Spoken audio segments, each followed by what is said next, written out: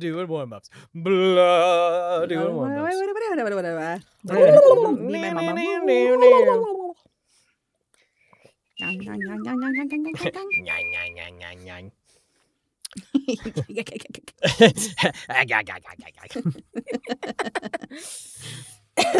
All right, well, welcome to Under the Pendulum.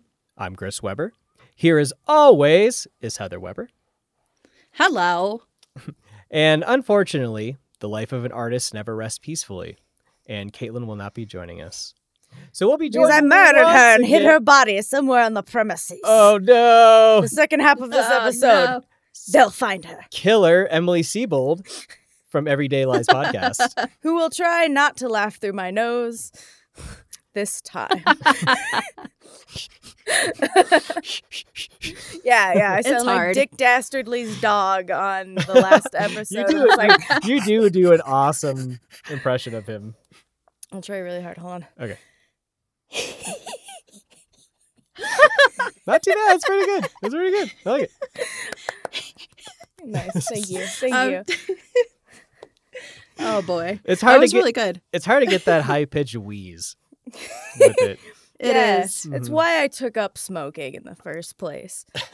That was the only goal when I started up smoking. Yep. I was like, how can I sound like Dick Dastardly's dog? Fucking met my goal. Well, mission and you can accomplished. too. Yeah, we all have our own goals in life. Shouldn't be ashamed of what your dream is. Go for your dream. God, you guys are such supportive friends. Thank you. We try. Thank you. Attainable I try. goals. Yeah, attainable goals. I guess we're doing a show. So this. Oh, yeah. Oh yeah, that's right. We're Is doing that a why show. you brought me to this dungeon? Right. Oh, and just as a side note, if you do hear children in the background, we did not steal children and have them tied up.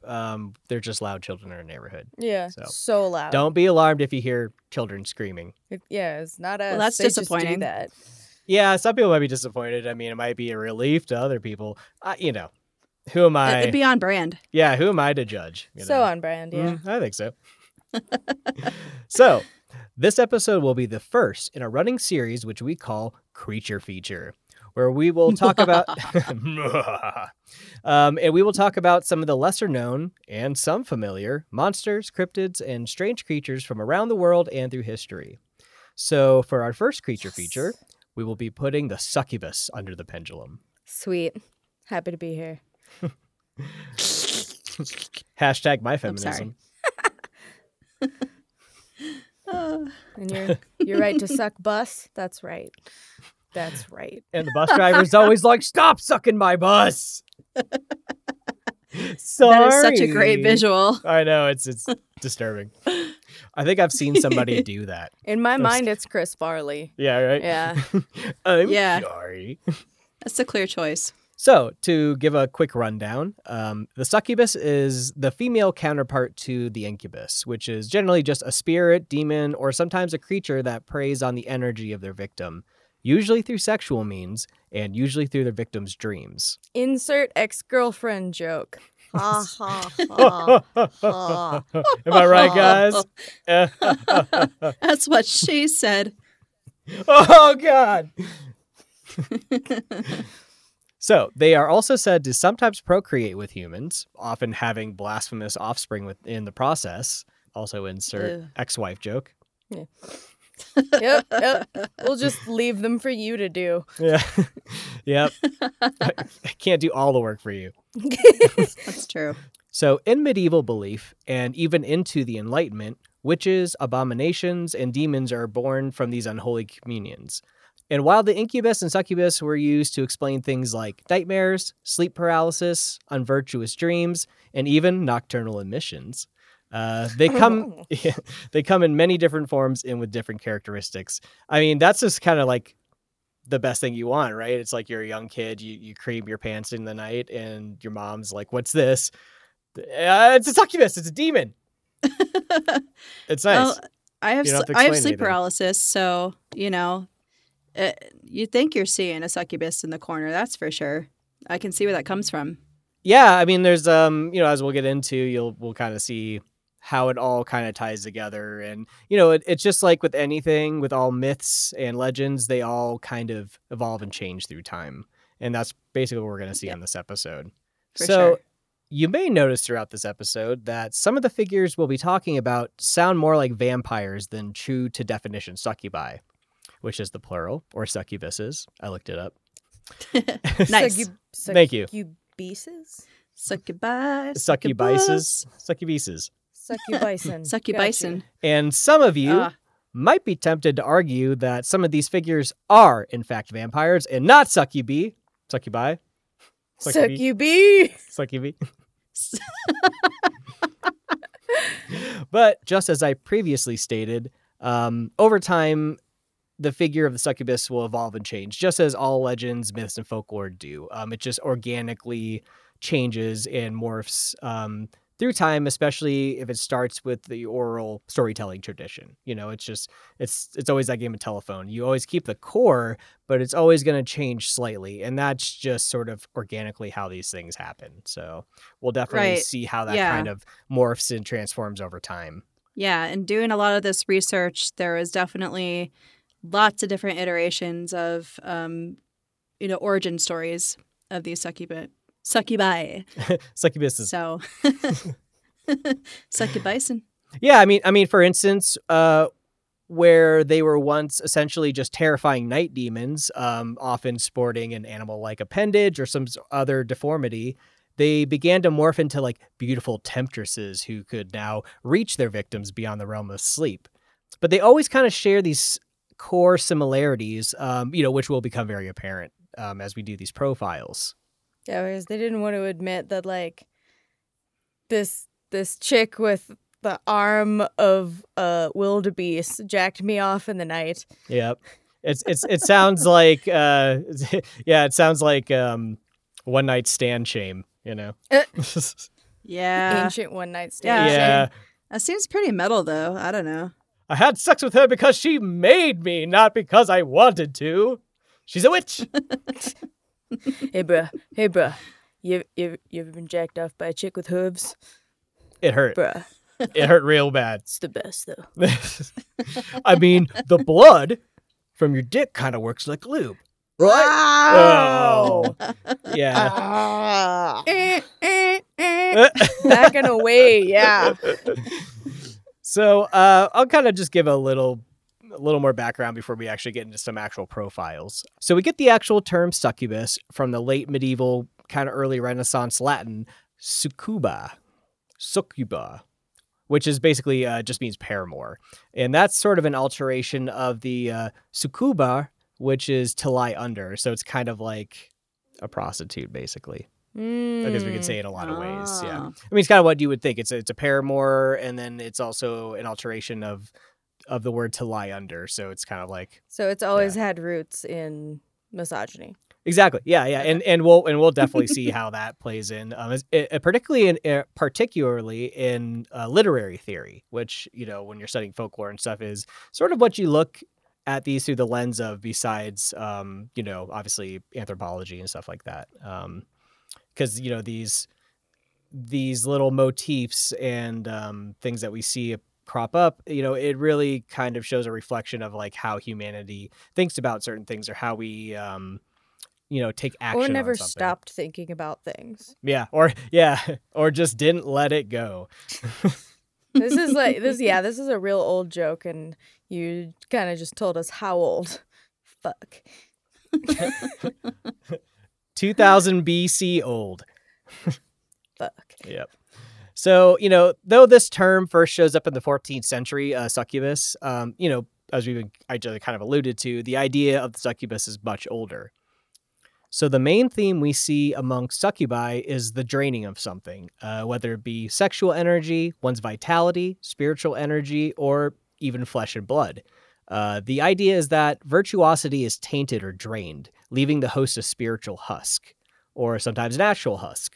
Another motif we'll see is the dangers of a human being entering into communion, marriage, or intercourse with the supernatural, or with the supernatural being. Many times, succubi are associated in some way with Lilith, the first wife of Adam, but we'll get to that later.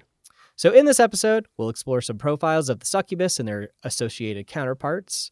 As always, we'll look at the similarities between them, their differences, and how the succubus reflects our universal fears. Woo! Woo! I think you mean woo. Yep. Yeah. So, I think, Heather, you got the first one. Yes. So this one is La Ciguapa. She is a Dominican mythical creature that is a succubus of sorts, but she's often compared to a mermaid, beautiful to some and terrifying to others with the powers of seduction. Her skin is said to be either a dark blue or brown color, and she's naked, but for long, silky black hair that flows around her like a dress. Her most notable feature is her backwards turned feet that are turned this way to confuse those that try to track her. So is can she you like a imagine? sexy cousin It? Yeah, kind of. I mean, like when I was She's first blue? looking into it, I was like, is she like a Yeti? But no, it's like her long hair that like it always covers her boobs and her butt and everything. So All the good stuff. it adds to the allure. That's true. Yeah, it's supposed to be sexier if it's covered up. Sure. That's true. Yeah, I mean, if it's just all out there, it's just nothing to the imagination. How very Ferengi of you. Thank you. How can I capitalize on this? So, So, La Ciguapa comes out after dark and awaits crossing travelers to charm and lure them to her lair. In some versions, she devours her poor victims whole. In others, she steals a passionate kiss from the man and draws his breath from him. She does not speak, but chirps, whispers, or softly whines. you never take out the trash. You never do the laundry. Sorry. That's a dad joke. That's Yeah. good old-fashioned dad joke. That is so nostalgic. I think they're thinking more like a dog whine or something like a. It's actually that's really scary, you know? Yeah, that's like if creepy. you I know. Yeah. I was looking on YouTube like about if they had short videos about it, and I saw the student film that they made, and it was absolutely hilarious. We'll have to link to it. Oh yeah. They had like this plastic skeleton like laying on the ground. It was the dude's son that got attacked. Anyway, I'll have to link it. Yep. Oh, I love a student film. It was great. Yeah. Bitch had a fishing knife. Yeah, I had a real fishing knife. It was Eileen Warnos. She would do a sloppy job. She wouldn't do it pristinely. No? No, I don't think so. You're the expert, Oh. spooky boy. You know, all the meth. Yeah, your How hands could she? hands get shaky. Yeah, but you know, you're very like particular. Dedicated. You know? Oh, that's true. Yeah. Very, very. That's Very true. into the repetition. Well, the world will never know, I guess. That's probably good. Or will they? No. Or will they? Tonight on Unsolved So legend Mysteries. tells us. Sorry, go on. Legend tells us that the only way to capture La Ciguapa is to go into the night on a full moon with a black and white dog that has extra toes on his paws. Well, Very that's hard. specific. Yeah, I don't know how common that is for like an extra appendage, but that seems like it might be, not an easy remedy to a curse or. Yeah, I mean, there's a certain term for it. I don't remember what it was. But anywho, something to ponder, certainly. Interestingly, La Ciguapa may be the symbolic invention of an influential author and journalist rather than long-rooted local lore. The first written account of La Ciguapa appears in Francisco Javier Angulo Garidi's novella La Ciguapa. Thank you. So I've found a really amazing article by Janetta Candelario. It was written in 2016 called La Ciguapa y el Ciguapeo, Dominican Myth, Metaphor, and Method. And she has this to say. Garidi was explicitly invested in narrating and influencing the course of history, society, culture, and politics in the Dominican Republic after it split from Haiti, and in the context of building sentiment in favor of sovereignty and abolition in the Hispanic Caribbean. Perhaps the most important thread in Angulo Garidi's biographical tapestry, however, is that he is considered a founding father of indigenism in the Dominican Republic. By 1884, when Garidi died, the mythical Siguapa had entered the national folklore as if she were part of the island's indigenous cultural legacy, rather than the invention of a nationalist navigating the Dominican Republic's contradictory racial demographics, political economy, and geopolitics. Woo, I did it. Nice. Woo. Yeah, dude. Reading that sounds like a really interesting paper. It is. But it's kind of what we talked about last time in the St. Augustine episode, is how we can anthropologically look at these legends and myths. It really, if you can look at it and really dissect it, you can really learn a lot about like things that maybe you don't get to find in physical settings. Does that Right. you are the That's anthropologist? that's a really interesting point. There's a lot you could unpack from that in metaphor alone, like that her feet are turned backwards, that her hair covers her, that Most private of parts, I guess. yeah, there's a lot to unpack out of that. It could be like, I mean, not like just not knowing what it is. It could be a symbol for the jungle covering, the sacredness of the land. Or It could be It could be a self-preservation of the backward feet really get me as like Yeah. a symbol of a pathway back to indigenous ways, since you brought up that he was like a pro-indigenous nationalist. Yeah, well, I was thinking, like, you talk about the hair too. You could also read that as a covering of the virtuosity of the culture from, Yeah. I guess we'd call like kind of a colonial takeover. Yeah, and if she is the land and that, the hair could be the jungle, Mhm. and it's all a good like natural metaphor. Yeah. This is- I don't know anything about the backstory, so it's hard to take that out, but the backward feet, that's That's really interesting That's a that key you guys are coming up with these points, because the next excerpt actually addresses this. What? So Candelario goes on to explain the symbolic physical features of La Siguapa and what this means in the societal and political climate of the Dominican Republic. With backward-pointing feet offering a built-in mechanism for misleading those who follow, pursue, or attempt to grasp her, the Siguapa signals that Dominican social facts are often two opposite things at once: progreso, progress, Oh. and regreso, return. A con, tradición, contradiction within tradition, and a contradicción, against and counterdiction. The Siguapa can be understood as embodying the simultaneously progressive and regressive sovereignty strategies and sentiments of a people whose ancestors were both colonizers and colonized, enslavers and enslaved, migrants and native-born, navigating landscapes ruled by caudillos, I think. Sorry for butchering the words. Yeah, it's gonna happen a lot this episode. Navigating landscapes ruled by caudillos jostling for personal power in a nation born beneath the United States. Yeah, that's pretty much what I was thinking with expected. that. Yeah, but it's funny to tie it up into almost kind of like a demonic entity. It's when we think about something that represents like the best qualities of a culture, you always think that we're going to tie it up into the heroes of our mythology and our legends and our folklore. It's almost kind of counterintuitive to tie it up into a almost fearful figure, like one that's almost like a monster boogeyman. is another man's deity. That's very true. Yeah.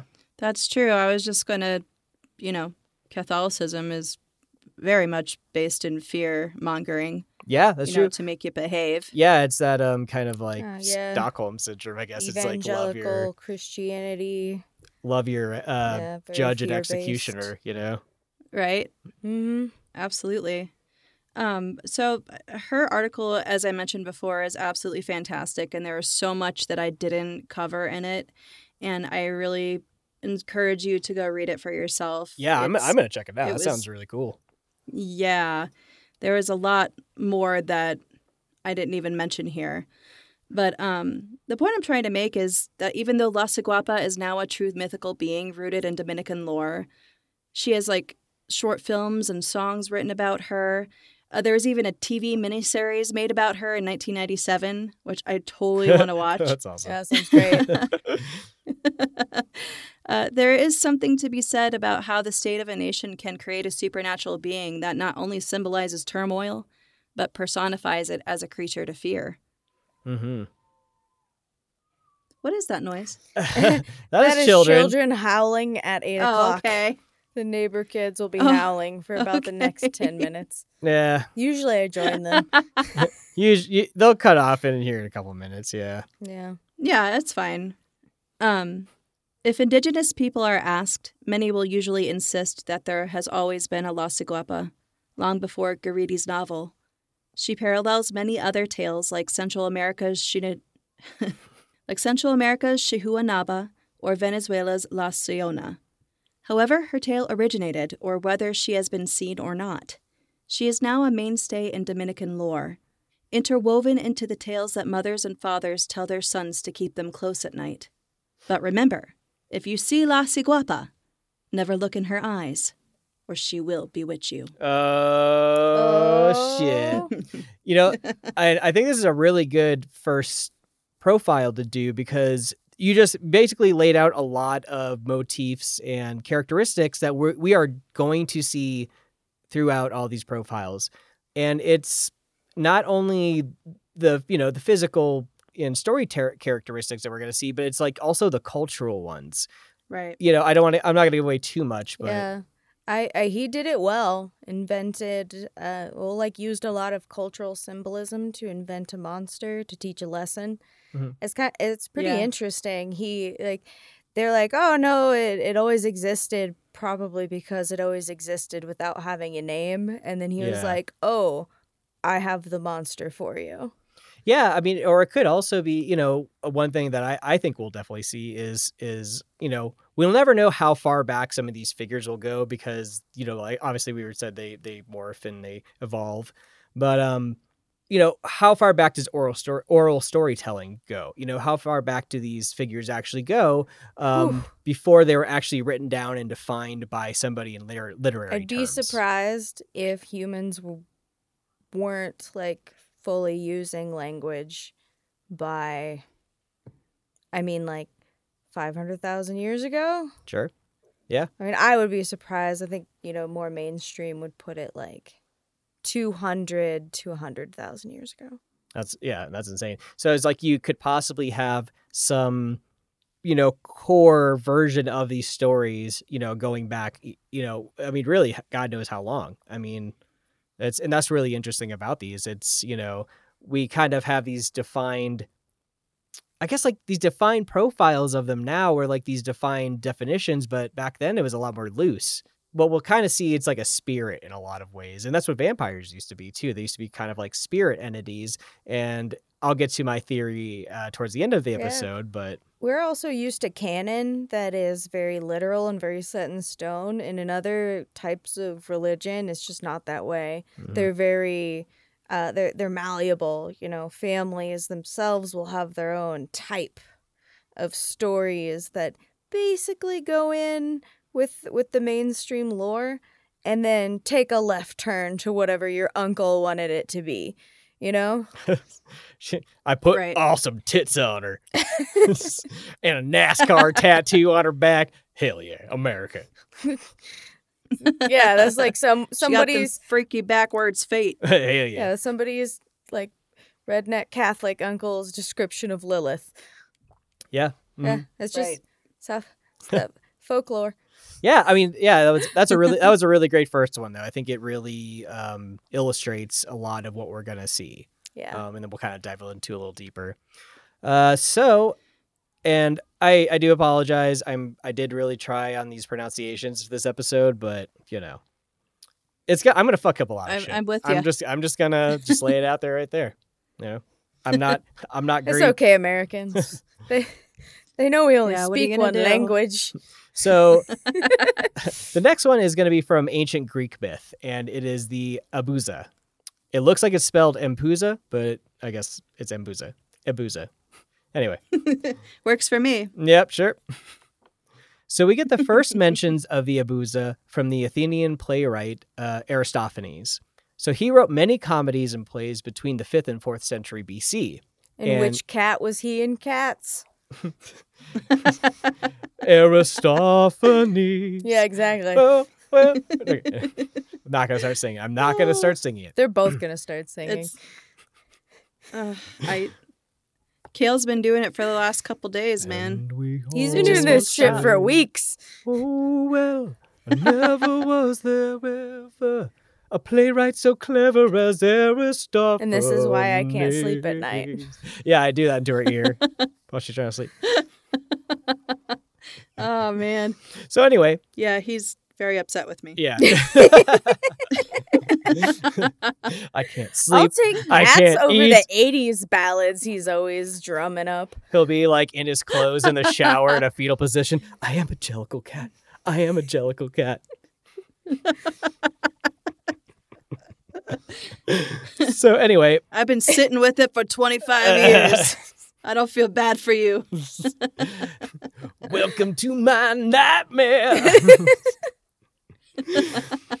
So, in one of Aristophanes' plays called Frogs, he mentions a succubus kind of vampire-like demigoddess. Play about singing frogs that introduce themselves.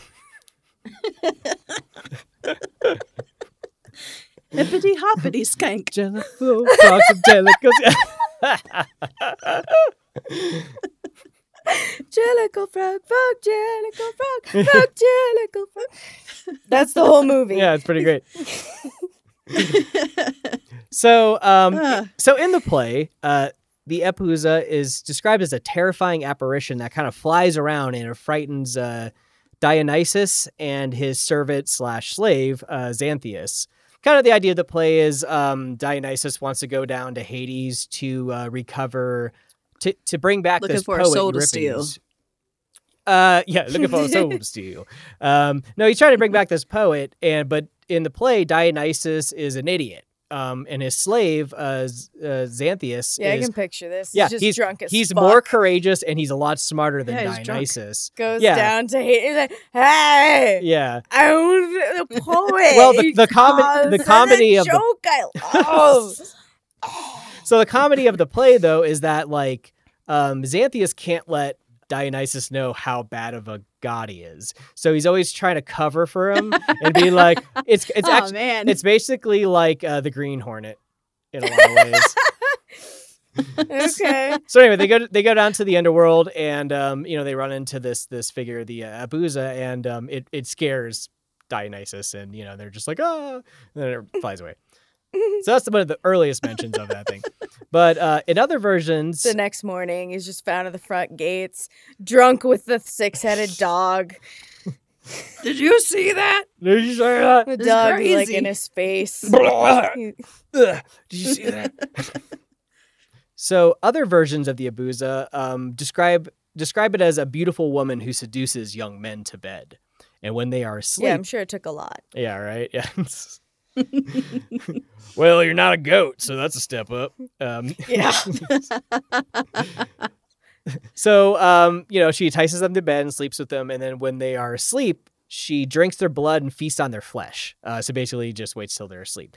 You kind of see where this is Like going. the praying mantis of the human world. Exactly. Yep. I'm team Nice. succubi in this episode. I think I'm This fully is team definitely going to be succubi. a girl power episode, I think. Oh, fuck you. Girl power. Girl power. So anyway, in her human form, she's said to have flaming hair and one leg made out of bronze. And sometimes For pegging. Yeah. Ow. She unscrews it and there's this giant dildo. She washes it in the dishwasher. Yeah. Oh, Okay, my God. Broad City It's fans clean. will get that joke. So sometimes to go along with this bronze leg is the leg of an ass, just to add more to the kind of deformity thing. Yeah. So I'd want to fuck that. Right? Ooh. Am I right, guys? Yeah. Is that like, Yeah. but is that old world speak for dad ass though? No. Well, actually, because No. I read It's like another a thing donkey. where they But said they it was mean it's a donkey? They're like Yeah. dead ass though. You know, You know what I'm saying? she's not the prettiest, but her knees are basically an asshole. So that's pretty sweet. Sweet Jesus. Oh God. So glad I An- didn't have to like be in a locker room with dudes as a teenager. So a more normal version is that she just has on bronze sandals. So that's a little, you know. That's Well, the Kids that's Bop nice. version? Yeah, that's the Kid Bop's fucking rendition. Okay. So, but in her true form, though, she's said to kind of look like an old hag, which is a really famous literary trope. It's sort of the character we of the know. old hag. Yeah. Mm-hmm. Well, I mean, I don't think those earlier imagery elements would really work in the long term, you know? Yep. Yep. Not really buying into it all that much. So the Abuza is similar to a spirit called a Mormo, which is sort of the ancient Greek version of the boogeyman. Parents would invoke. Mormo? That's Yeah. not scary. Parents would invoke the Mormo to scare their children. I'm if they're picturing a misbehaving. Mormon Yeti.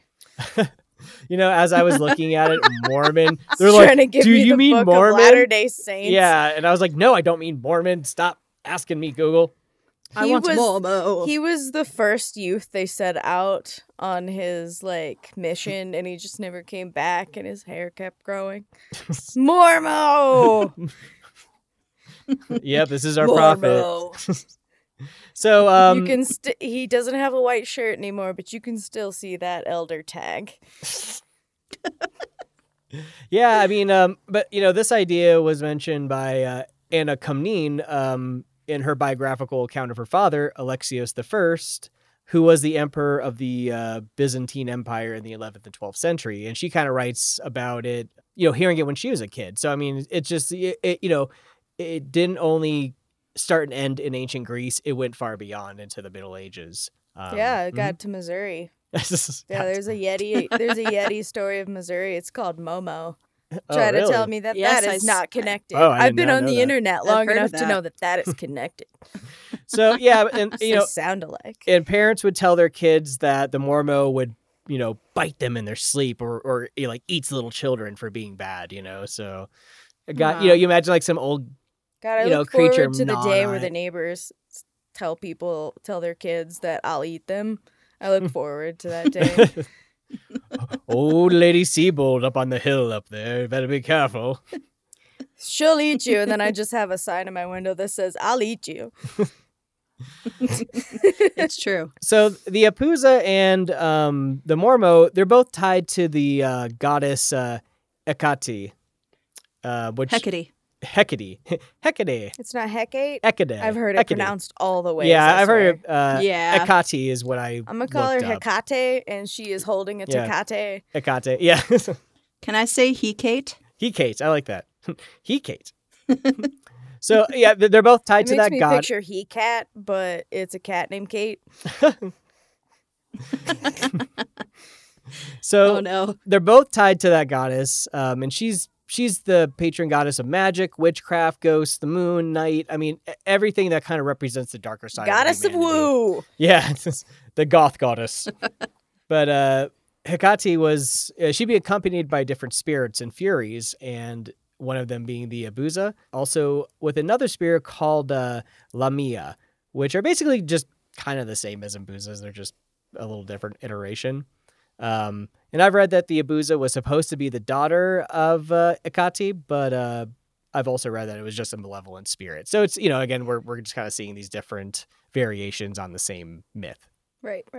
That's weird. Lamia comes up later in one of mine. Oh, does it? Okay, cool. Yeah. Yeah. I'll let you explain that a little more then. In a more Romanized version, which kind of shows you it you know, turned into a Roman thing too. She's not a demigoddess, but she's a spirit that just feeds on travelers at night. They're also said to have shape-shifting abilities, turning into different kinds of animals like an owl, a bull, or a dog. That's so common with Goals? succubi. Oh, yeah. We get the succubus angle a little later when certain interpretations associate the Abuza with kind of nocturnal spirits and demons, you know, that kind of feed on these young men while they're asleep, and it sucks out their life force.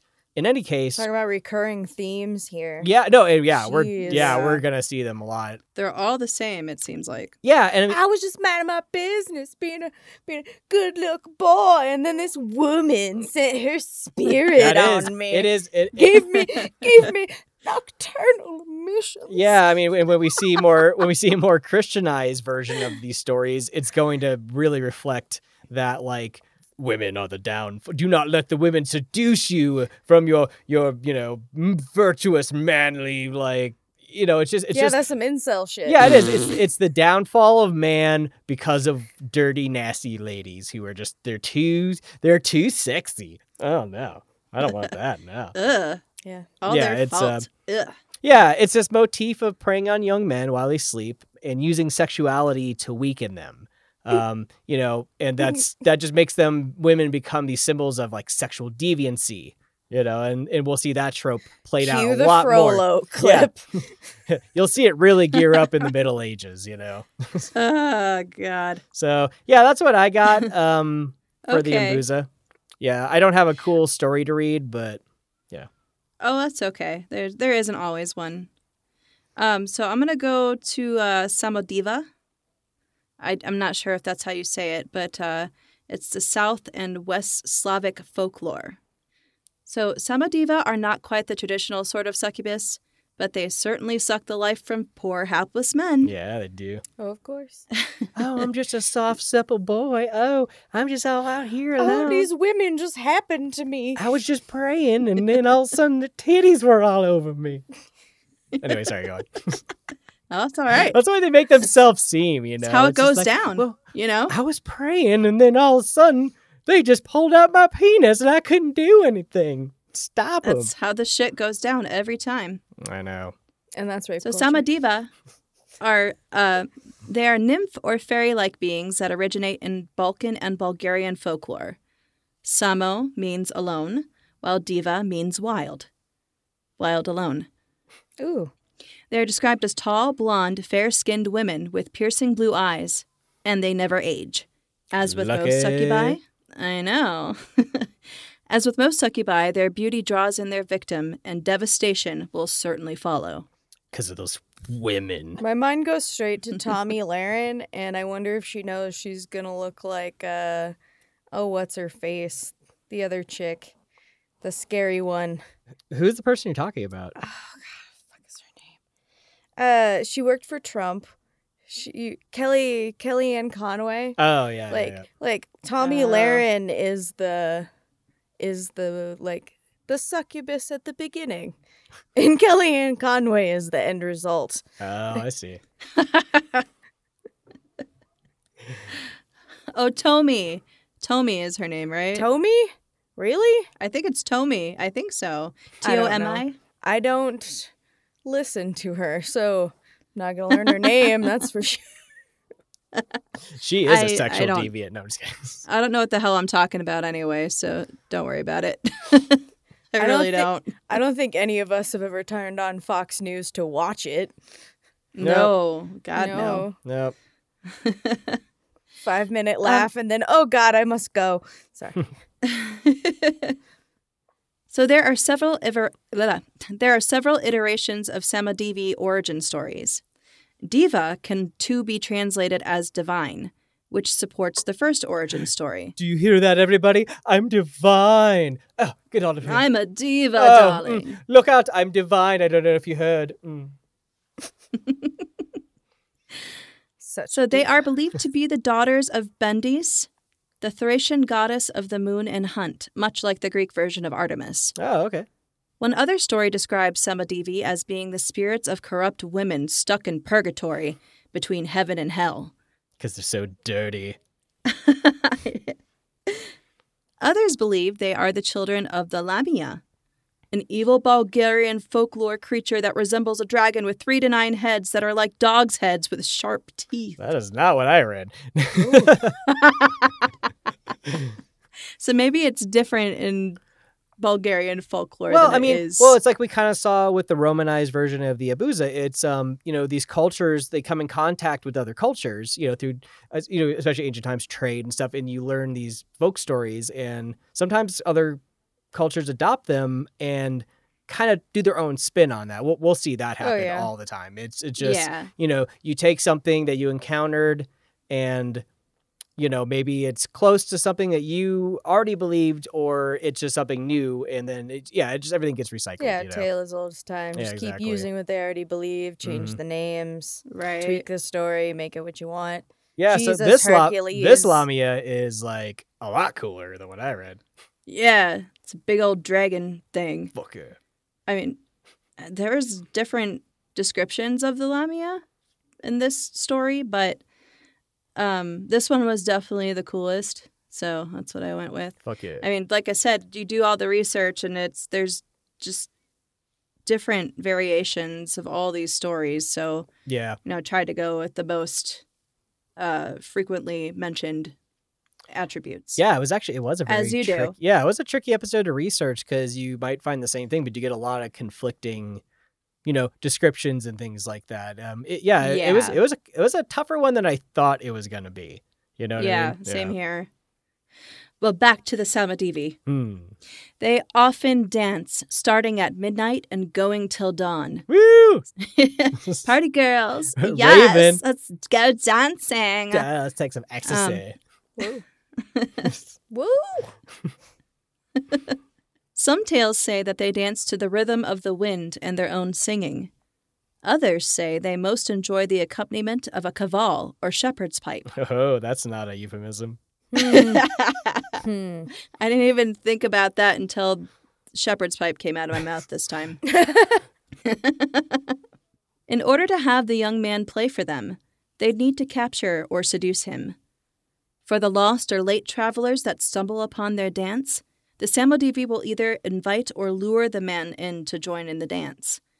Once he was pulled in, he would be unable to keep up with the supernatural speed and stamina of the Samadivi, and would eventually die of exhaustion. It's brutal, man. That's definitely sounds like someone who came too fast and had to tell a story about it. It wasn't their fault. Even played my pipe for her and everything. I was exhausted from dancing all night with her, and then it was cold. It was cold. So, just, it's not what you think, I swear.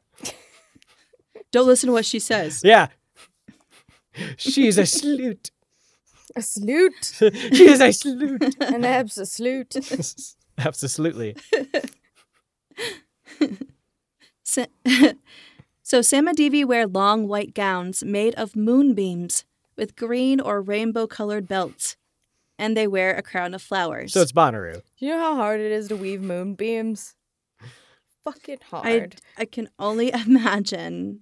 Do they even make a spindle for that? Yeah, it's hard enough to lasso down the moon. I mean... Yeah, Mary. Yeah. If a Samadiva were ever to have her gown stolen from her, she would lose her powers until she was able to find it and take it back. And be super fucking pissed. And cold. And cold, yeah. So next, there's a pretty lengthy excerpt from a popular tale called The Samadiva and the Shepherd. But I think it really, shows kind of the spirit of the Samadiva and what she's all about. Nice. So here's an excerpt from this story. I got this from uexpress.com. Evelio could hear the sound of a flute's eerie notes that seemed to draw the woman in, and as the tempo grew faster, the woman kept pace, dancing through the grass, twisting and twirling. This seemed to go on for hours.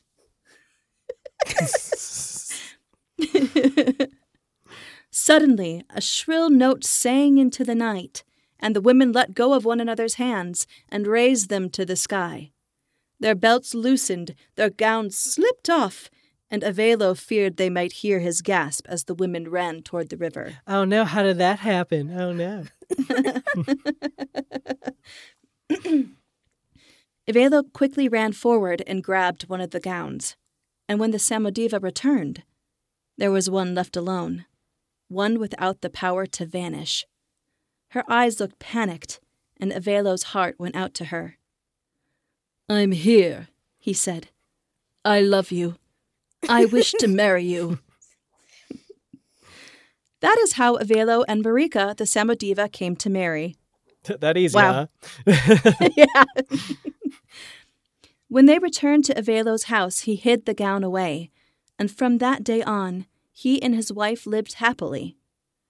Avelo forgot all about his caution and fears, and 3 years passed. One autumn day, 3 years after that day in the forest, Marika gave birth to a beautiful baby boy. The couple chose St. John to be the child's godfather, and they held a grand feast to celebrate the birth. At the feast, St. John asked Marika to dance.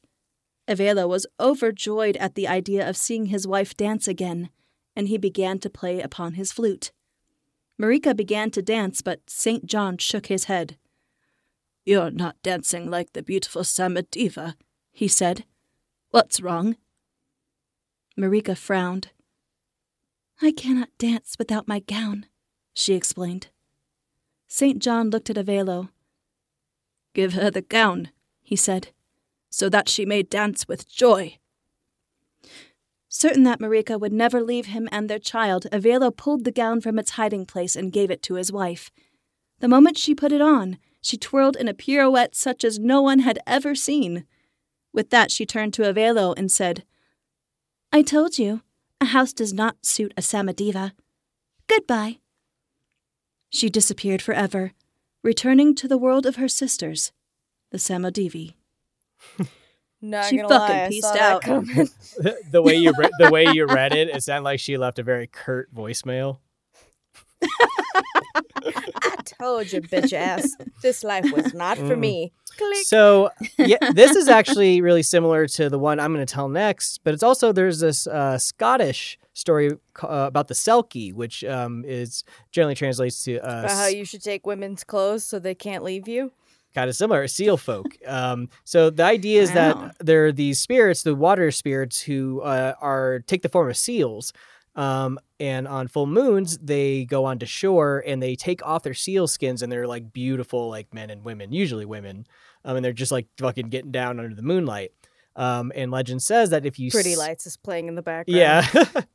So the legend says if you steal the Selkie's skin, the seal skin, they can't go back to the water. And a lot of times this ends in forced marriages, like where the Selkie has to stay with them and the husband hides the skin so that they'll never leave them. But if the Selkie ever gets the skin back, despite having like 5 children, she'll immediately go back to the water and disappear forever. Damn right. Almost like she didn't want to be in a life of servitude. Pretty much, yeah. But but this one kind of reminded me of that. It's that idea of like there is something physical, generally a garment, that ties the spirit to this world if it is not complete. Almost, it's like that. Almost like the idea of a spirit. If there's something unresolved, they'll stay In on life. Earth. Yeah, exactly. Right. They'll stay here on Earth, and they can't until they resolve it and almost kind of like come to terms with the things in their Unfinished life. business. Exactly. I'm very ineloquent right now. Yeah, me too. No worries. Sorry, listeners. This is going to be a clunker. I can Yeah. already tell. It's okay. Yeah, that's fine. We're talking about sexy demon ladies, Yep. a little hot and bothered. Cue the white snake. It's okay. I'm so eloquent. I'd be eloquent. That's true. I'll be You're doing eloquent well. for you. Thank you. So, as this tale tells us, Samodivi are not all bad. A Samodiva can fall in love with a human, and they can even have children together, like you were talking about. Mm-hmm. These children can also grow up to be great heroes. Since the Samodivi are forest-dwelling creatures, they also have a wealth of knowledge for different cures and herbs. A Samodiva would never tell a human of what they know, though, so you must spy on one of their gatherings to get that information. Fucking perverts. So, just one more thing about them that I thought was really fucking weird, just like a quirky trait of theirs, is that the Samodivi observe Christian holidays, most of all Easter, despite being heathen beings. That is very interesting, yeah. Well, there's a lot of religious synchronism that went together with pagan religions so they could bring them on board more easily. Mm-hmm. They just kept tweaking yeah. the story so that it sounded better to them over time. And it also kind of sounds like there are these, like this I don't know, like patriarchal group of men or Christian men from the story, I guess, if it's like that time period, who are marrying women from tribes where they have freedom and shit. And they're like, Right. oh, you just basically, like, it's kind of like they find out or they found out something about their spouse, or the woman regains some kind of power in the relationship. And then she's like, bye. It's like, it would have been different, you know? She's like not gonna stay in that life and have and like, you know, feel like she has to stay in this marriage because of children or whatever, because that's not her culture. She's just like, oh, Stella got her groove back and now she's leaving. Bye. Whoopi Goldberg was there and everything. It's just interesting because it's like, you know, they make it like it's so terrible the succubus would leave her children and you know, that's part of what makes her terrible, and it just really sounds like she wasn't part of your culture. Yeah, well, I mean, we could even, you know, go as far as to say, like, depending on interpretation, women living under like a super patriarchal culture might kind of somewhat secretly identify with that, like that idea of like, man, just dropping this fucking shit life that like I may just have been forced into, and to liberate myself in that way. Like I could see. That's probably why witchy things are popular now. Yeah, it's always, yeah, exactly. Yeah, there's a certain freedom in not being tied to I mean, let's just be honest, Christianity, it's a very patriarchal, you know. Yeah, that's just fact. Yeah, dogma, and you know, I could see women secretly identifying with it, even though it's considered like an unvirtuous entity within the mythology and folklore of a culture. Yeah, I can see myself sitting there like, would I sell my soul to the devil to get out of this marriage? Maybe. It's possible. Well, if you don't honor the holidays, the Christian holidays, they'll kill you or make you go blind. Oh yeah, which that sounds right. I thought was interesting. That's kind of addictive. That's one hell of a way to inspire a holiday. Yeah, that's right. Macy's Day Parade would be lit. So if you ever find yourself walking along in the forests of Bulgaria, maybe make it an Easter egg hunt for some Samadiva points. Nice. Or maybe death by dancing for you. I mean, not the worst way to go, I guess. You know, I feel like I get along with all these bitches. Anyway, that's all I have for Samadiva. Man, yeah, that's going to be really similar to this next one I tell. So this is the Yuki-onna, which is Japanese for snow woman. So, ooh. Yeah, it's actually a really good one.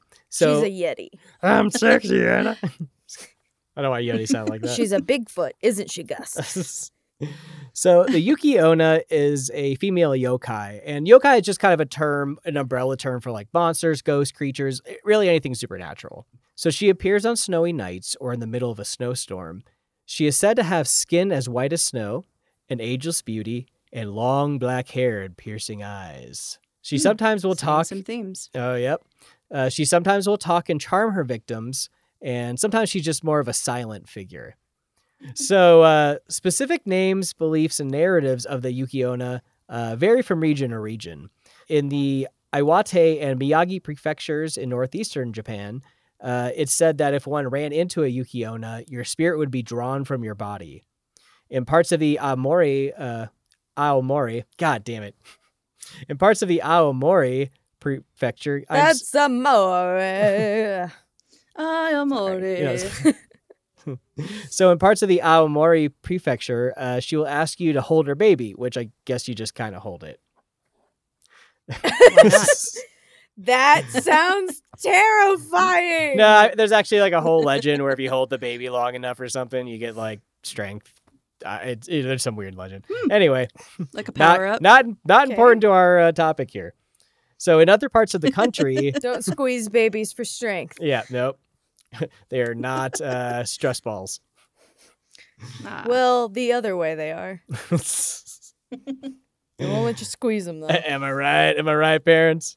I don't know. We don't know. Nope. In other parts of the country, she appears on a set date. Elsewhere, her appearance is random and witnessed only by a particularly lucky or unlucky individual. But she generally is thought to prey on lost travelers and suck out their life force, leaving them a frozen husk. So she is often yeah, that's cold. Get it? Sorry. Snow. So she is often snow.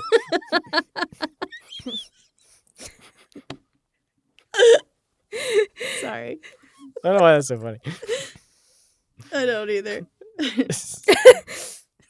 So she's often explained as the spirit of snow, as the ghost of a woman who died in the snow, or even some say she is a moon princess who was kicked out of the sky world and who descends dancing along the snow. Like Sailor Moon? Sailor Moon! But no, again, it's the connection with the moon from the Samdivi. Yeah.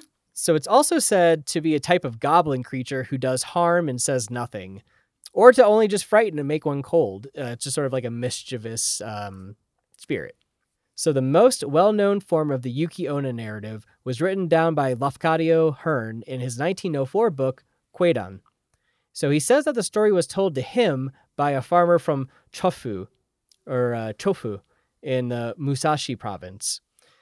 And it was sort of like a legend around the village. So, quote, one night, two woulda-couldas.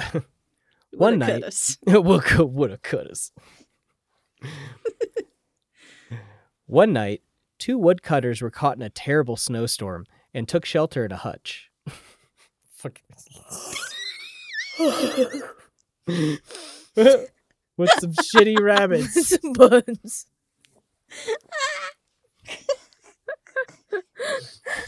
I love it. I feel your pain so much, dude. I'm sorry. I know, it's fine. I feel your pain. Okay. One night, two woodcutters were caught in a terrible snowstorm and took shelter in a hut.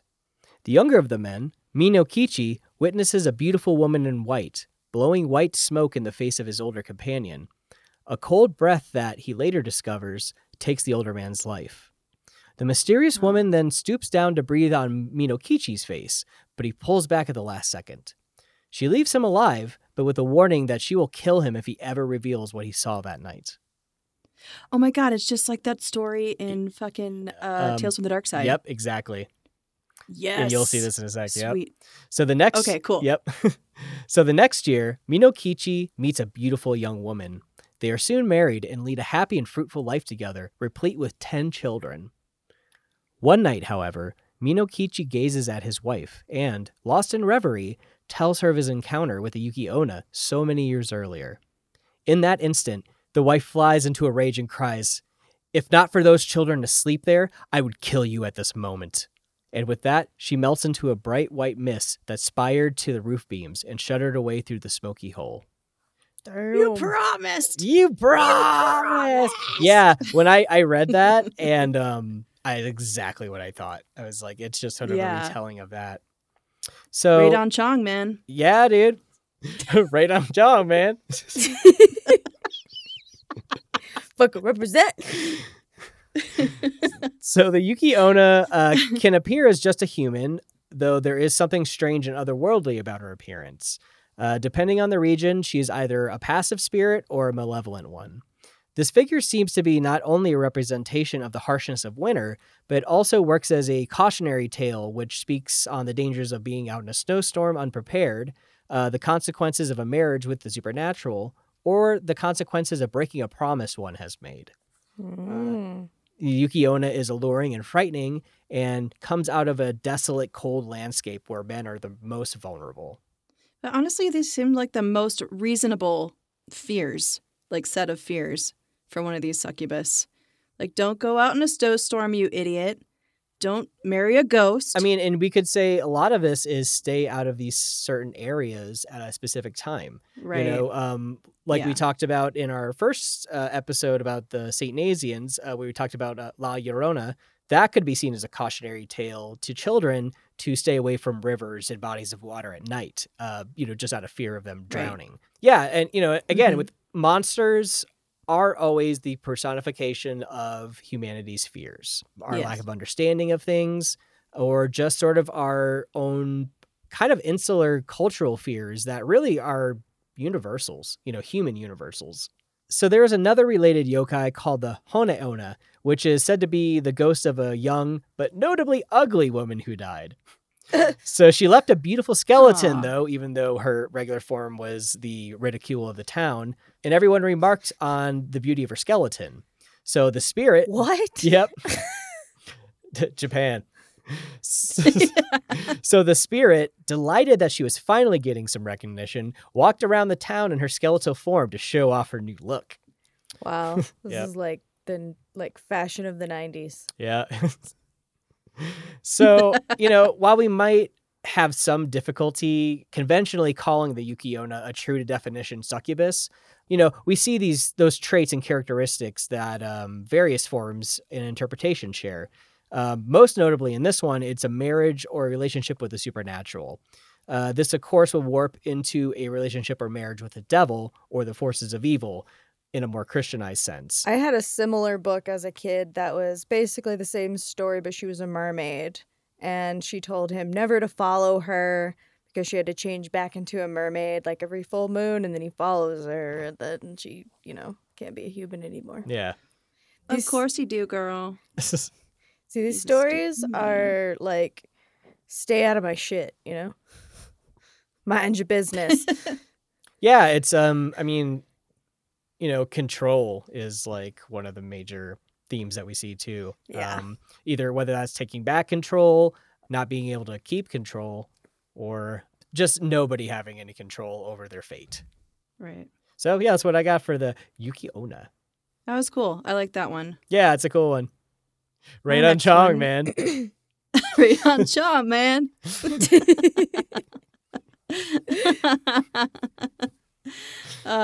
Yeah. Great movie. Hashtag that. My last one is La Patisola. It's a South American folklore creature of the night. Creature Does it make Not beautiful just- music? Creature of the night. Creature of the night. La Patisola, translating to 1 foot, is a femme fatale of South American folklore. She appears to male hunters or loggers when they walk alone in the jungle, with women on the brain. For some reason, they have to be specifically walking through the jungle thinking about women. lustful, dirty thoughts. You know what I got on my mind? Malaria and women. Jaguars creeping in the bushes are the only type of pussy on my mind. You know what I'm saying? Yeah. Chris looks uncomfortable. I was just thinking, like, a guy walks up and he's like, "Oh, my penis was horribly mauled when I tried to fuck this leopard." That's my mind. The British in the jungle. But of course. Oh, yes, that will happen. Like her other succubi, La Patisola always initially looks like a beautiful and seductive woman, which can sometimes resemble someone they know in life. She will then lure the man away, where she reveals her true shocking form. A one-legged, one-breasted, bulging-eyed, fanged, hook-nosed, big-lipped, tangled-haired beast with a hunger for human flesh and a thirst for drinking warm blood, using her cat-like fangs. It Same. was the one-legged, Her leg one-breasted, and- bulging-eyed purple eater. Sure looks Nice. strange to me. All right. Her single leg ends in a cow-like hoof that moves flexibly. Murr. Murr. Although this would seem like she would move clumsily or slowly through the jungle, quite the opposite is true. She moves easily and quickly through the jungle's treacherous terrain and treetops. So Can you she's just just imagine? she's just biologically evolved to like get around the jungle better. Just hoofing it through the trees. Yeah. I mean, On a that just- pogo. that just sounds like genetics. That's true. Yeah. Yeah. Charles Darwin never wrote She's about got that a one. leg up. Oh God, is this dad joke series? Yeah. Oh, there's a lot more where that came from. I'm sorry to our younger listeners. This must be cringeworthy. Oh, yeah. Goodness gracious. Who doesn't like puns? So, La Patisola is a guardian of her land. She protects the animals and plants that live there and is hostile towards the humans that enter her domain with destructive intent. She will stop at nothing causing landslides to block paths and changing the lay of the land to confuse hunters. She can cast spells on hunting dogs to confuse them as well, and can curse the hunt altogether. So she's magical too, guys. Fucking magic chicks So everywhere. I know. She's like shifting the land and everything. I thought that was pretty cool. Yeah, Man, that's that must kinda like be a so fun house. scary to them. Just a Yeah, crazy I know. bitch in the forest who makes them all horny and shit, and then ba-bam! They get all turned around. So I wonder if the idea of her being able to like actually manipulate the earth and elements and stuff. I mean, I wonder if that's sort of a shoot off of a like a I don't know, some sort of like goddess or maybe spirit. Because Yeah, it could it makes me be. kind of think of like earthquakes and stuff. Like it's just Right. that's sort of obviously when we talk about like ancient beliefs, it's always this lack of understanding of like the natural world. A lot of times, not all the time, but it's usually attaching like a spirit or some sort of like divine entity that can manipulate the outside world. Like the world around you. So I wonder if it's sort of like a variation on that. Yeah, it seems like the oldest goddesses like the oldest deities represent Earth are female. Yeah, makes sense. Yeah, I mean, it also could be as simple as like, you go into the jungle. It's very easy to get turned around and lost too. Mhm. So maybe So they you made gotta that find a part of woman to her blame. lore. Because I'm not asking for directions. It's super easy to get lost in there. Like, you be careful. Watch where you're going. Yeah, it's figures that like it's like any folklore, I guess, or even urban legends. It's a cautionary tale that uses actual characters to get the point across. Right. I don't think I needed to explain that. I don't know why I did. Hey, that's what we're here for, man. Yeah. Gotta over-explain shit. Yep. We live in a world where you have to really over-explain things now, though. All right. Let me pod-splain to you, all right? Podsplain. I mean, I people like might be that. partaking and they might have forgotten, That's very true. Yep. Mhm. That was me a few years ago. I've been like, what am I listening to again? Yeah. What are we talking about? So anyway, love you guys, stoners. All the stoners out there, by the way. Nothing against you. One love. One... The official One Love song of stoners. So La Patisola's origin has a few iterations. The first version is she was a cruel seductress who was not kind to men or women alike. For her punishment, her leg was chopped off with an axe and thrown into a fire.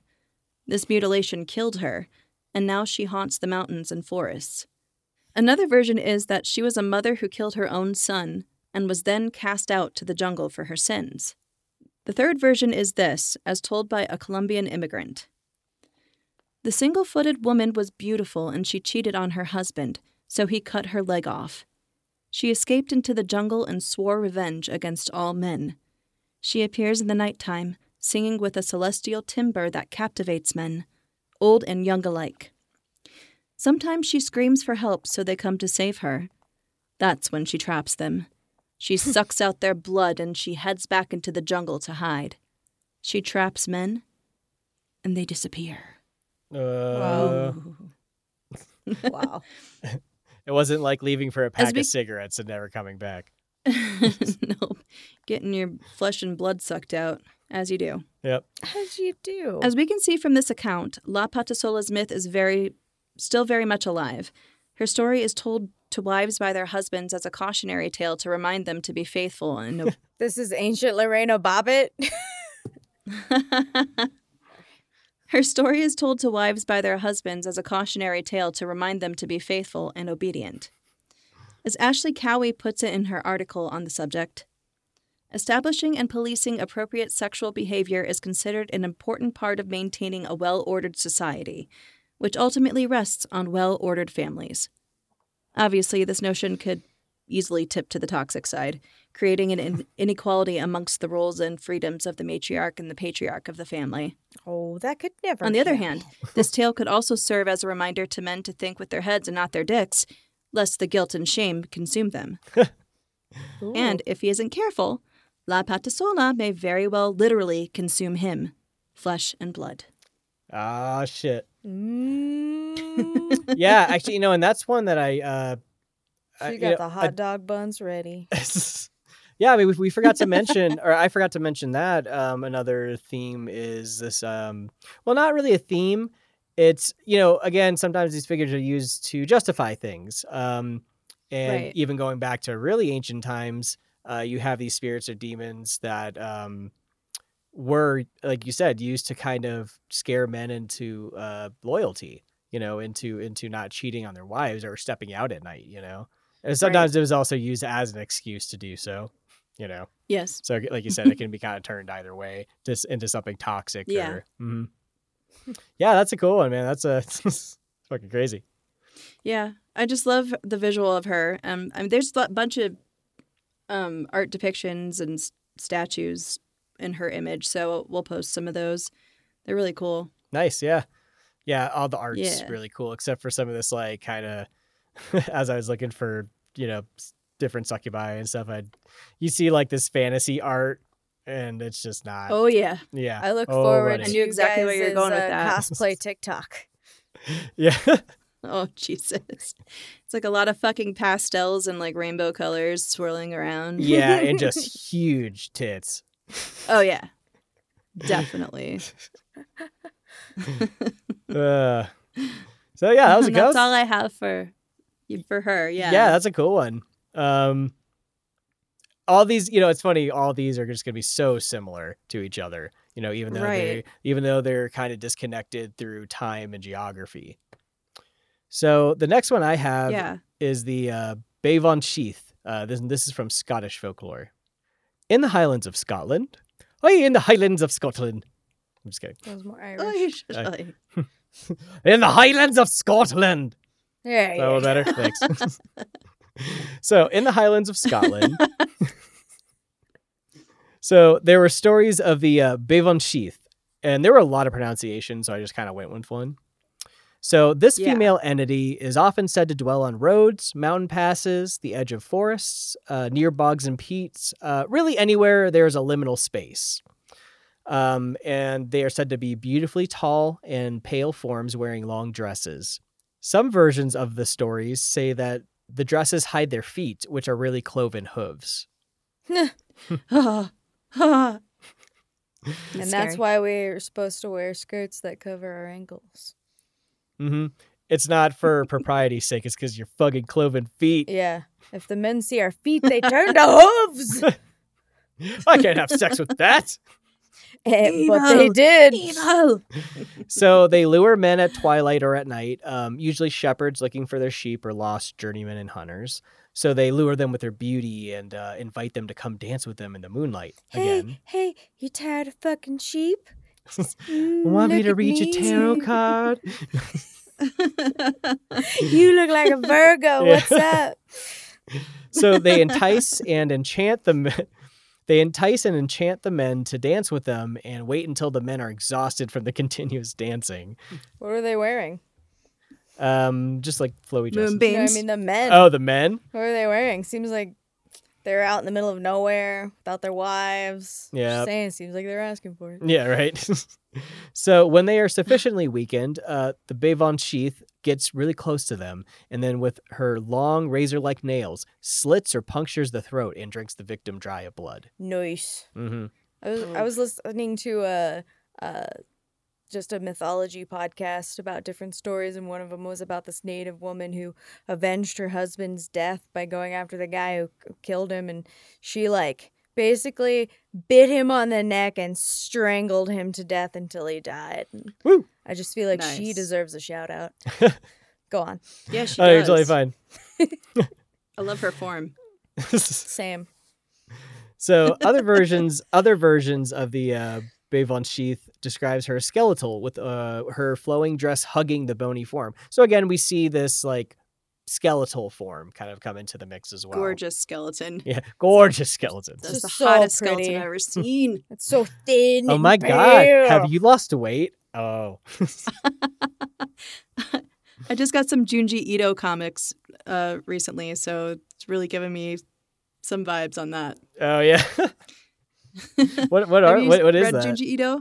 No. It's a Japanese horror comic book writer. Oh, okay. We'll talk about this later, but he's amazing. Okay. She might have vampire-like teeth or just hide in those liminal areas, waiting in the dark to attack. Or she might appear at the door of a hut or where a shepherd might be lodging that night, and she'll take the form of a loved one, again making her shapeshifter. Shapeshifter? Making her a shapeshifter as well. I like the first one. Oh, thanks. Shapeshifter. So... Bring in the accent tonight. So they wait until they are invited in and then attack. And so from this one, we also see the beginning, what we consider like Victorian kind of vampire characteristics. Sure. And they say that one can protect themselves in two ways. By carrying a piece of iron, which repels the Bay-Von Sheath, or to be fortunate enough to be riding a horse, as the entity is said to fear horses. So what about an iron horse? Damn. Fuck yeah, dude. Blair and Iron Maiden. She'll just die on the spot. Yeah, right. Her head will explode from the rock. So it's difficult to know how far back the Bay-Von Sheath goes in the legends and folklore of Scotland. It often has a Christianized undertone, even going as far as to say that one must have a strong Presbyterian belief to protect oneself from the attack. And some believe that this figure might be a Christianized revision of a pagan deity, which was a really common practice when, the British Isles started becoming Christianized. The Bay-Von Sheath is sometimes associated with the fairy folk or the people of the mounds. Another liminal place where the spiritual and human world kind of overlap. It's these mounds where have supernatural these mounds which have supernatural properties. Yeah, aren't a lot of them Mounds. graves? Like some are markers, graves. Yeah, mm-hmm. They come from what is sometimes referred to as the other world, which is where basically all magical and supernatural beings dwell. And they kind of cross in between our two worlds. That's cool. Yeah, I mean, all these beliefs go back to like ancient Celtic beliefs. Sure. Yeah, it seems like we kept a few about, like a cemetery being a liminal space. Yeah, well, and it was like you mentioned earlier, where that really doesn't hold for Christian dogma. We got that from somewhere else. Yeah, exactly. Well, and it was also like you were saying earlier, where you'll see a lot of like, I guess we would say like pagan beliefs. Some revisionist history. Yeah, being repackaged in a Christianized form to make it more easily digestible to the people that you're basically conquering. Yeah, they couldn't get rid of the Easter rabbit, so they just made him chocolate. That's good. Good decision. But one of the better decisions. I support it. So yeah, I support that totally. Can the communion wafers be chocolate too? No, there's a fucking idea. They have to taste like Christ, and he was definitely a cracker. Oh, damn. The Father, the Son, and the Ewan McGregor. So there are a few different stories that are popular concerning the Bay-Von Sheath, but here's just one of them, one of the more famous ones. 3 hunters were out on the hills one night after an unsuccessful day of finding game. They decided to try again the next day and found a hut to stay the night in. They settled into the dark hut, lit a fire, and cooked what food they had with them, and they drank a little to warm their bones. Scottish alcoholics. Oh, racist. That's racist. So one of the men even pulled out his harp and began playing a tune. Another hunter looked across the fire and stated that he wished that his lass back home was with them to help pass this lonely evening. The other 2 men agreed, wishing they too had their loved ones there with them. Just then, there was a pounding on the door of the hut, and the fire shrank, emitting a low, dull light. When they opened the door, there stood 3 women. Though the light was low and the smoke from the fire swirled around the hut, they saw that the women had the faces of their lovers. I've seen this movie. A guy with a chainsaw arm is about to show up. Dead by dawn. So they welcomed their lasses in and all sat around the fire to warm themselves. As the hunter with the harp laid back and watched his companions embrace their loved ones, he noticed that their faces began to swirl and change slightly as the women pressed their faces to their lovers' chests. He then felt something warm and wet soak into his trousers. And he looked down to notice that it was blood that was trickling down from across the fire. He looked up and saw the feet of the women had turned into cloven hooves. Knowing that these were not their women, and that they were not even human, he sprang up and he ran not out. my woman. Yeah. She's got bird feet. Mine has the bottom half of a kangaroo. Yeah. So he sprang up and he ran out of the hut screaming. It just left his fucking friends. What a dickhead. Yeah. Again, Fuck I've seen this this. movie. Yep. So he ran and he ran until he came to the door of another cottage. They let him inside, and he was obviously exhausted and babbling. The next morning, after the hunter had told his hosts of the last night's events, they gathered some men and went into the woods to see what became of the other two men. When they arrived at the hut, they opened the door to stale smoke and the smell of blood. The two hunters were badly mangled and drained of all their blood. Their dried, mutilated husks were lumped together by the fire. No one said a word, but everyone there knew it was the Bavon Sheath. Ah! Dun, dun, dun. Oh my God. See, that guy murdered his friends. Yeah, right. I don't know. It was ghosts. Totally. It was ghosts. It was women with cloven feet. Yeah. Yep. So, yeah, I mean, again, man, it's like we see all these similarities. You know, it's all these recycled Right. tropes and Mhm. motifs. And yeah, Definitely. it's just really interesting. It's, you know, I think with a lot of these creature features, what we hope to do is really kind of show the universality. I don't know if that's a word. These universal human conditions, you know, that we, conditions and fears and, you know, things that we personify through our cultural tales. Yeah. Right. We are super similar worldwide. A lot of our stories overlap on things we think.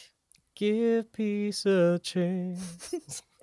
All right. Well, I guess we'll do the last one. And this will be the farthest back in history that we know of these, like our first references of these kind of entities.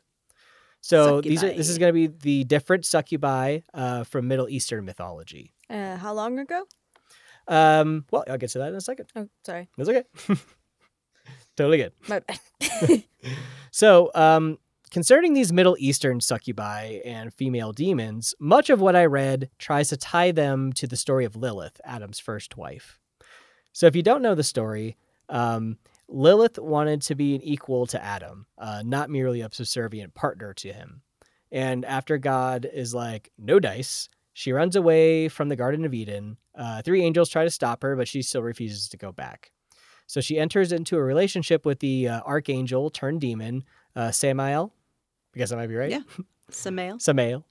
Samael. And they end up having children that are kind of this brood of demons and evil spirits that then go out and plague the world of men. You know, and Brood. succubi and vampires and stuff, are, you know, like creatures are said to come from Lilith's offspring. Yeah. I'm getting visions of Night on Bald Mountain for sure. With like little demons dancing around. Yeah. It was a fucking party. Yeah.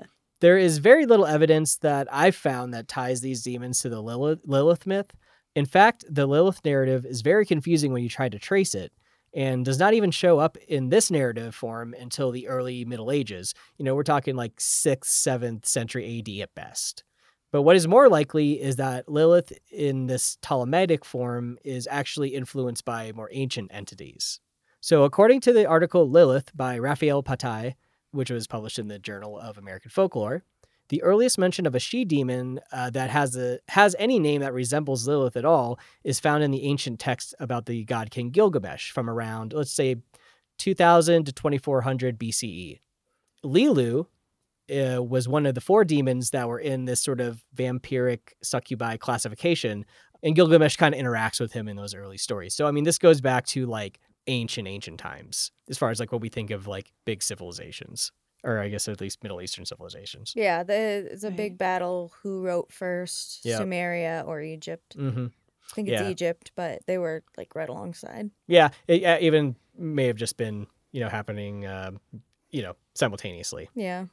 So another ancient reference to a succubus or vampire was found on a gypsum tablet at the ancient Assyrian town of Hatatu.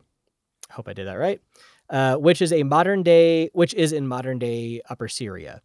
So the tablet is thought to go back to the 7th century BC, give or take a century. And inscribed on it is an incantation against night demons. And it was originally thought that this incantation was to help with childbirth, but the presence of the Aramaic name Afata, which refers to an ancient she-demon that kind of flies around at night, makes it seem more likely that it was to help protect from these demons. They're also called she-stranglers or night shadows. Because they're often talked about coming in the form of shadows. Night shadow. Yeah. I love She Strangler, though. It's like a Death Clock song and a half. Yeah. She Stranglers. It's a love song. So they were thought to be spirits of the dead that had, one way I saw it put was had not decomposed in a normal way, or I guess had kind of died in an accident. I mean, the idea that the souls were never put to rest in the proper rituals, really. So this would force the spirit to be tied to the world of the living, and they would wander the night looking to drain the blood or life force of an unsuspecting human. Another version I read said that they also feasted on the life force of newborns, kind of hence that confusion with the childbirthing incantation, just sort of these like similar words and phrases that's hard to kind of decipher. Sometimes we're talking about ancient texts.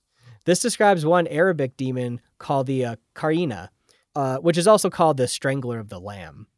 And these kinds strangling. Oh, yeah, wow. a lot of strangling. I'd like to unpack a little symbology for you at the end of this. Oh yeah, please do. These kinds of spirits and demons have roots in Canaanite, Akkadian, Assyrian, and Sumerian lore. And that's just to name a few. So, I mean, it's how far back it really goes is really hard to tell. I mean, it could be going far back as, 4,000 or 5,000 BC. Wow. Right. Yeah. So there's another one called the Al-Basti, which is a Sumerian demon that takes kind of different forms throughout history and geography, as all things do. In ancient Sumeria, it was believed to be a female demon that was really more of a pain in the ass than dangerous. Mm-hmm. So she would visit and terrorize, people who had a lot of guilt or those who were not punished for a crime, and she would kind of terrorize them in their sleep. And a later Turkish variation stated the Al-Basti would steal a victim's horse and ride it really hard all night. And then the horse would show up the next morning exhausted and unable to do the work the next day. So just kind of a pain in the ass. Ha! Your horse is tired. Yeah. Fuck you. Yeah. And some of the more sexual female demons are described as causing young men to think impure thoughts and, quote, defile themselves in the night, unquote. Yep. So I didn't want to come in the night. She made me come in the night. Dirty women. So it's said that if one had sex with one of these night monsters, they would be drained of all their vitality the next day. So it's just another excuse for like, oh, I'm just so, it's, I don't know. It's this, it seems like this like safeguarding and justification of like kind of this toxic masculinity, Yeah. like I can't be weak. I'm a man, damn it. It's some demon made me weak today. Yeah. So, ooh, this incantation. Yeah. Looks intense. Yep. I am actually going to read an incantation, the one that was found on the gypsum tablet. And this is to help keep away the Afata. And I only picked a couple parts because it's a little longer, but this is the general gist of it. And, oh, God, these names. Okay. Quote. Incantation for the Afata demons, the curse of Sam Senapardish. Take up the curse, and to the she-stranglers say, the house which I enter, ye shall not enter, and the court which I tread, ye shall not tread. Thou hast concluded for us a covenant of eternity, which thou hast concluded with us, and so every divine being, and chief and officer, all but holy ones, with the curse by heaven and earth above, the curse of Baal below the earth with a curse.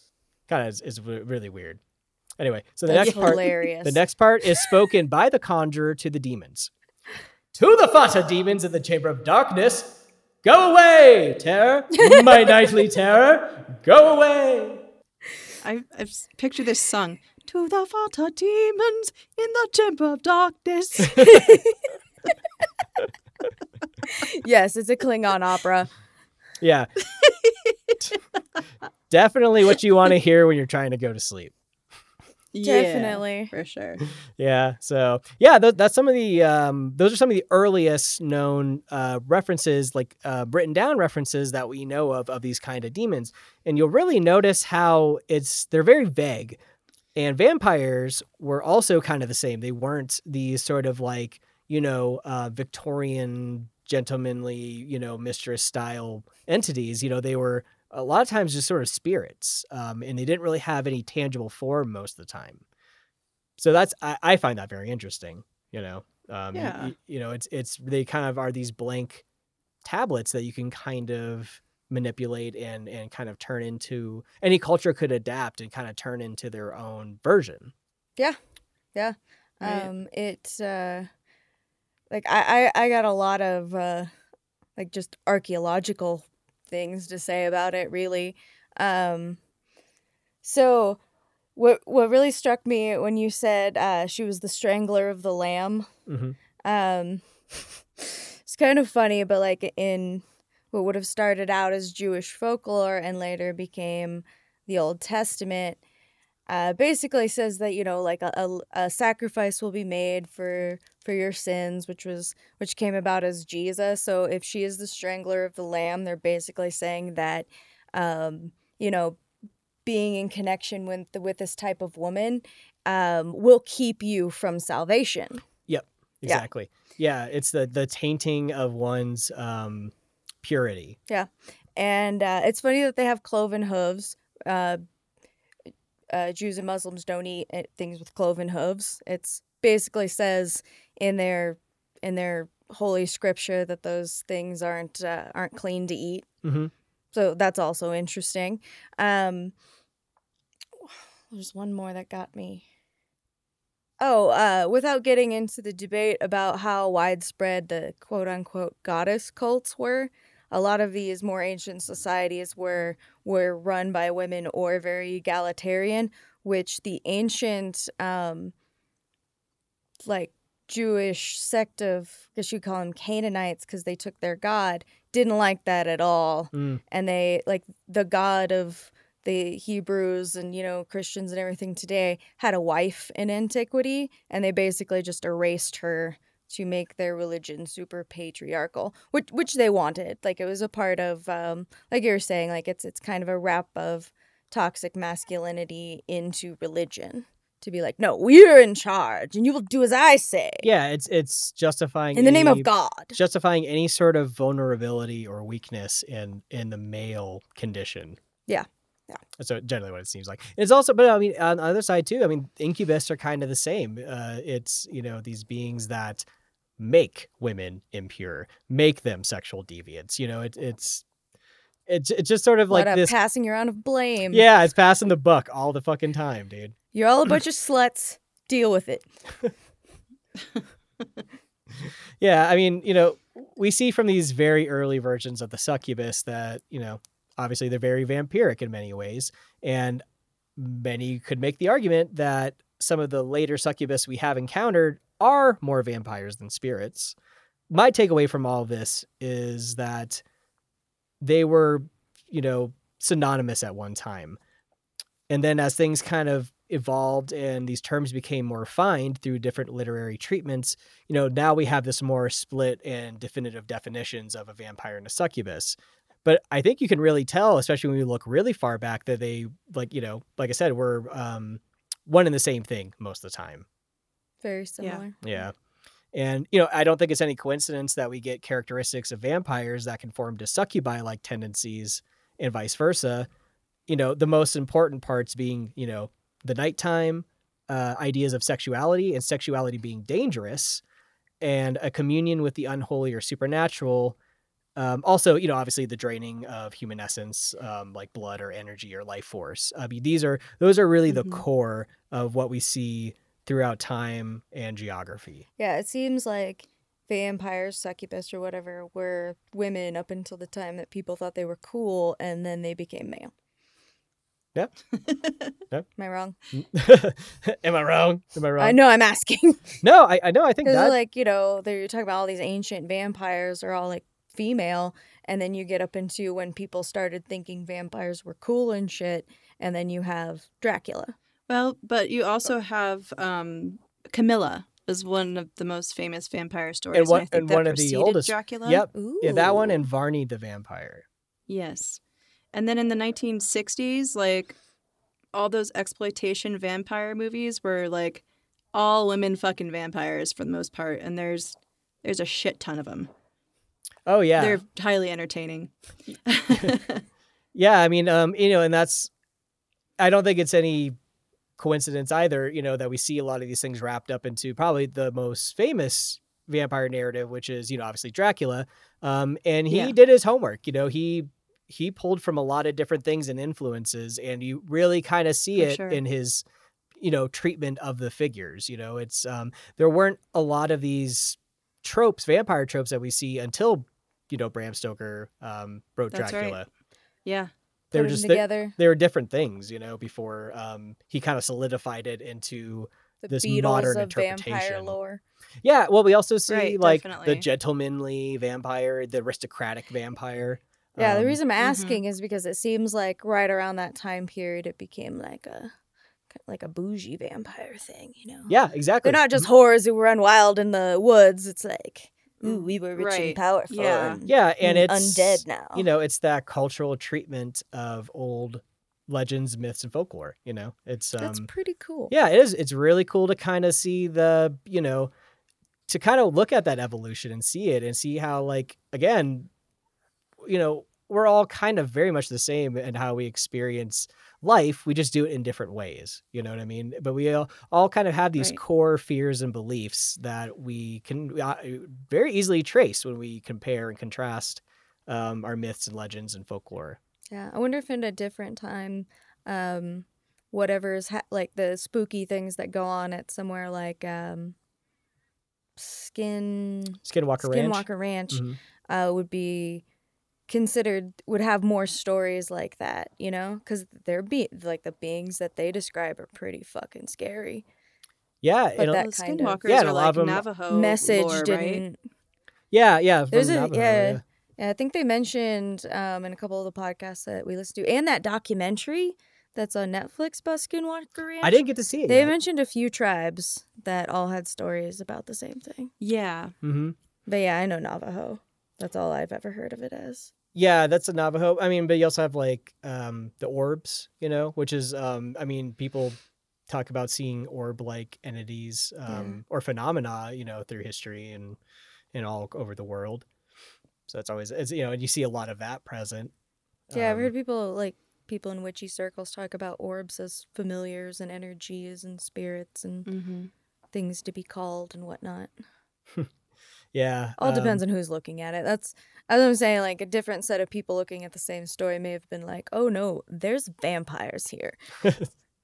Yeah, I mean, and I hope to in the future do an episode. There's this really great book, Vampires, Burial, and Death by, I think it's Paul Barber. But he takes a more anthropological approach to like vampires and vampire lore.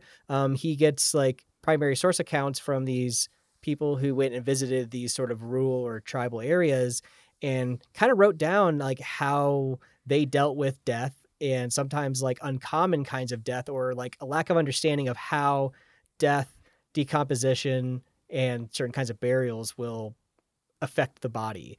So they kind of have like these mythologies and lores, and these kind of become the original roots of like what we know as modern day vampire tropes and motifs.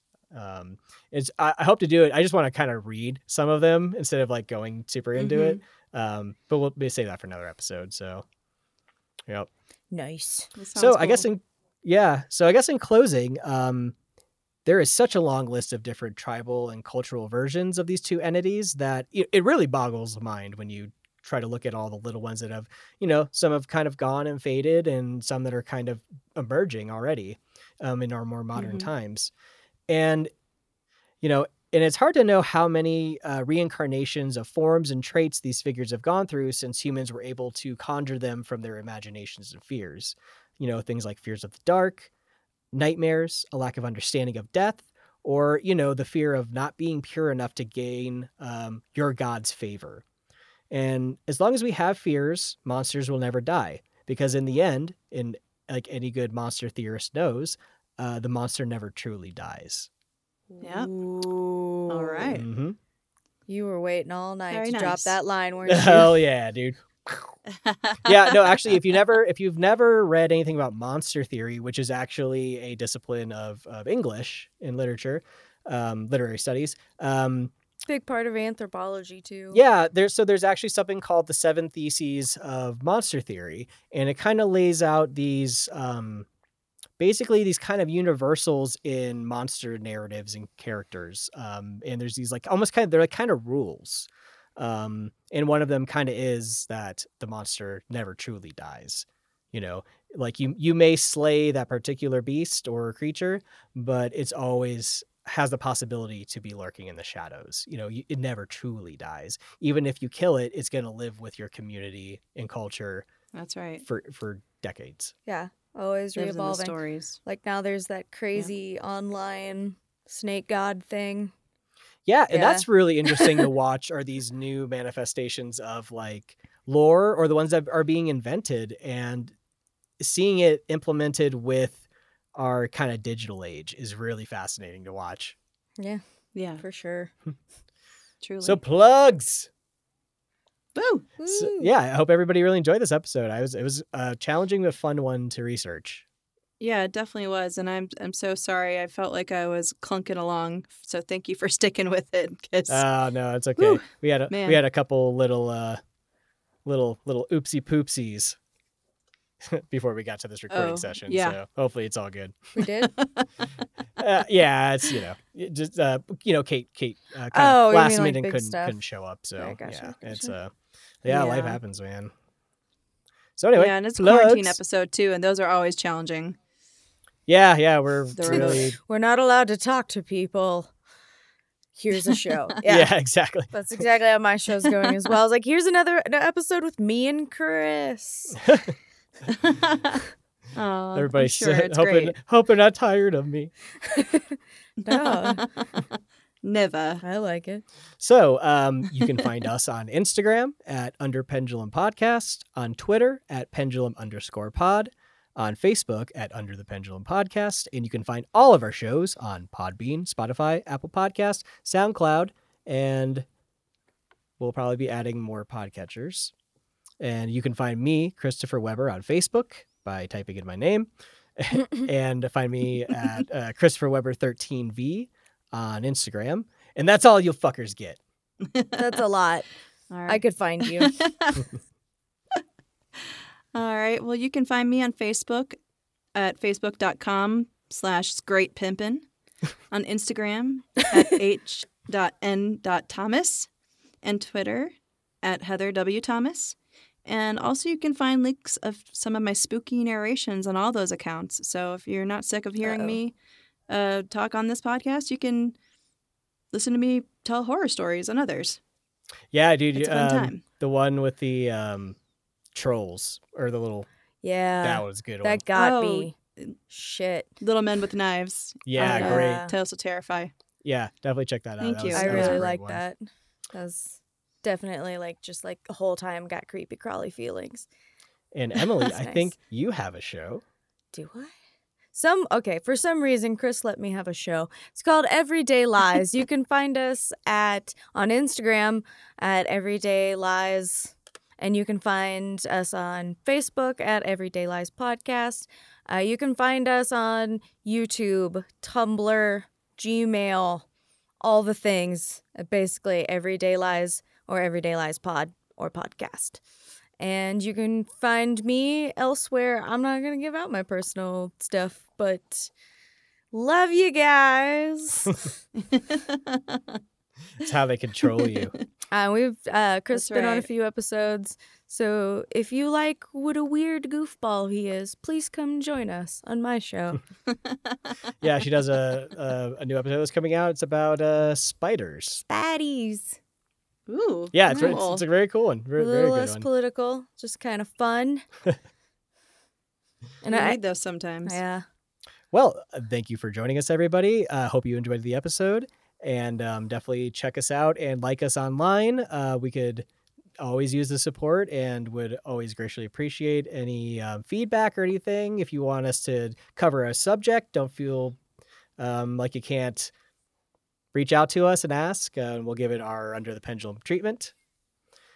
And we make great virtual babysitters. Just turn on the podcast. Mm-hmm. Yeah. Let us teach your Highly children. appropriate. It's very appropriate for children. Both shows. Well, thank you for listening, and we will see you next time. Thank you. Goodbye. Bye-bye. Bye.